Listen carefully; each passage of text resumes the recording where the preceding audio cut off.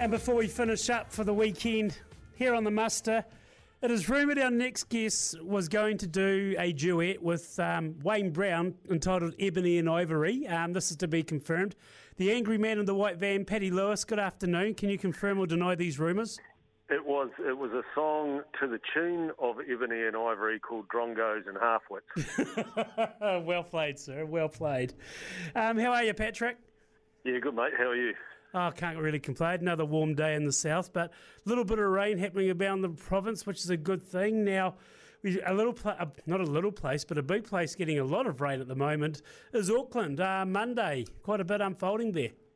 Yeah, well, we heard all about Auckland over the weekend, didn't we? But the main takeaway for me was that I've discovered now that our very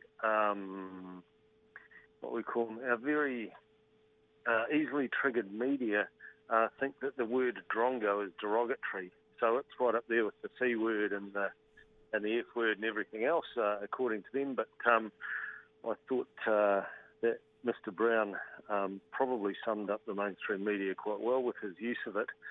I just think people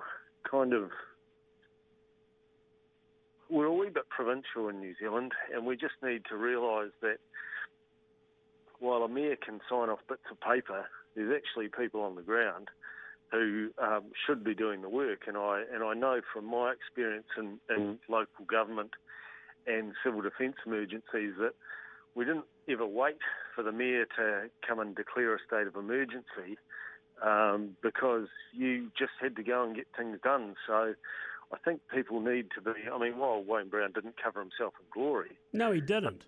I think people need to realise that he isn't the guy with the buckets and the diggers and the ambulances, and probably have a look at the response of Auckland Civil Defence Emergency Management.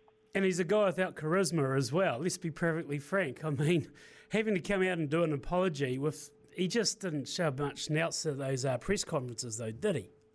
Well, Auckland's renowned for its belligerent personality-free zones, so yeah.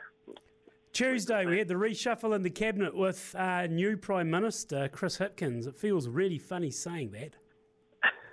Yeah, so we've now got 25 ministers, so 20 in cabinet, 5 outside cabinet.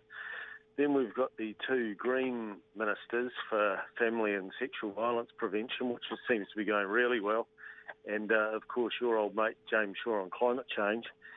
And then we've got one undersecretary to support the new Minister of Education, who used to be a school principal, so we all know how that's going to go. But really, 28,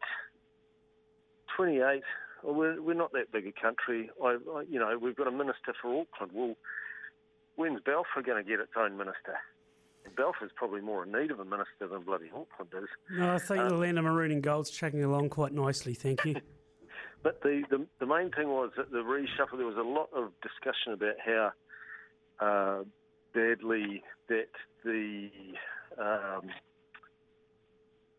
Maori caucus had been treated by the reshuffle. But in reality, you've got Willie Jackson shooting up the ranks and Kerry Allen up there too. So really the biggest loser was Pini NRA, who lost defence. And I think, it could be a clever move by Hipkins to try and shore up support for the Maori Party if he's looking for a coalition partner. But really it was, shuffling the deck chairs a wee bit at this time of year. Paddy, the diesel excise tax on Wednesday, after Grant Robertson came out saying, no, this is definitely coming off, we're not doing this. Yeah, well, it's going to cost $718 million, and really it was quite funny because Robertson, straight away when he was asked why it had been done, after he said it wouldn't be done in December, he threw the Prime Minister right under the bus and said, we've got a new Prime Minister. There's no responsibility taken by any of these guys. Exactly what Michael Wood said on television this morning. Exact same response. Yeah, they're just, and so this is, the Labour Party's well known for eating their own, but it was funny that the economists all came out straight away and said, look, this is just tax cuts for the rich and they've crunched the numbers and shown that over the course of, I can't remember whether it was a year or a tank of gas, that, rich people would get 3 times as much benefit as those on the poverty line. And obviously, it gave the Greens a chance to have a whinge about how, at a time when parts of Auckland are underwater, the government is once again supporting the use of fossil fuels. So, one of those things, blatant pork barrelling, but also they got a bit of a kicking at the same time. Thursday, we had a lobbyist to run for Beehive. His name is Andrew Curtin, who is well known to people, more infamous than anything. Yes, the old Andrew Curtin, who was in charge of Labor at the time of he was the General Secretary of Labor at the time of the infamous summer camp scandal in 2017. But again, this is, we've Transparency International, who I hope none of our listeners donate any money to them because they don't do their job very well, said that we're the second least corrupt country on earth. But this is once again this is the third lobbyist and friend of the leader of the Labor Party who's been put into this role as Chief of Staff. And, Curtin has, as soon as he was appointed, he deleted all his previous employment history and everything like that off his social media and off his LinkedIn account and everything like that. So it's not very transparent. And just finally, Erica Stanford, her father's been stuck in one of these high-rise buildings where the lifts are out, but this has been quite a problem, especially around the North Shore by the sounds of it. Well, I had to have a laugh about this because poor old Mr. Stanford, but everyone goes on about how they want their MPs to do things, and MPs say, look, these are all the things that I've done in my electorate and everything like that.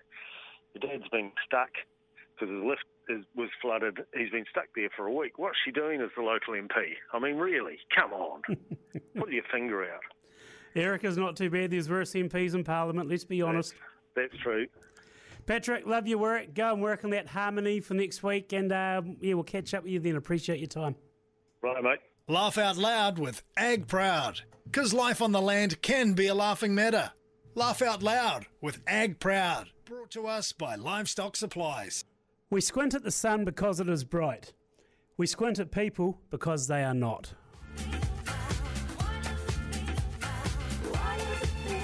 Not bad, that. That is the muster for the week. We've got Monday off because of Waitangi Day. We'll be back on Tuesday here on the muster. Thanks for listening. You have been listening to the muster on Hokanui. Thanks to Peter Genetics. My name's Andy Muir. See you on Tuesday. Enjoy the weekend.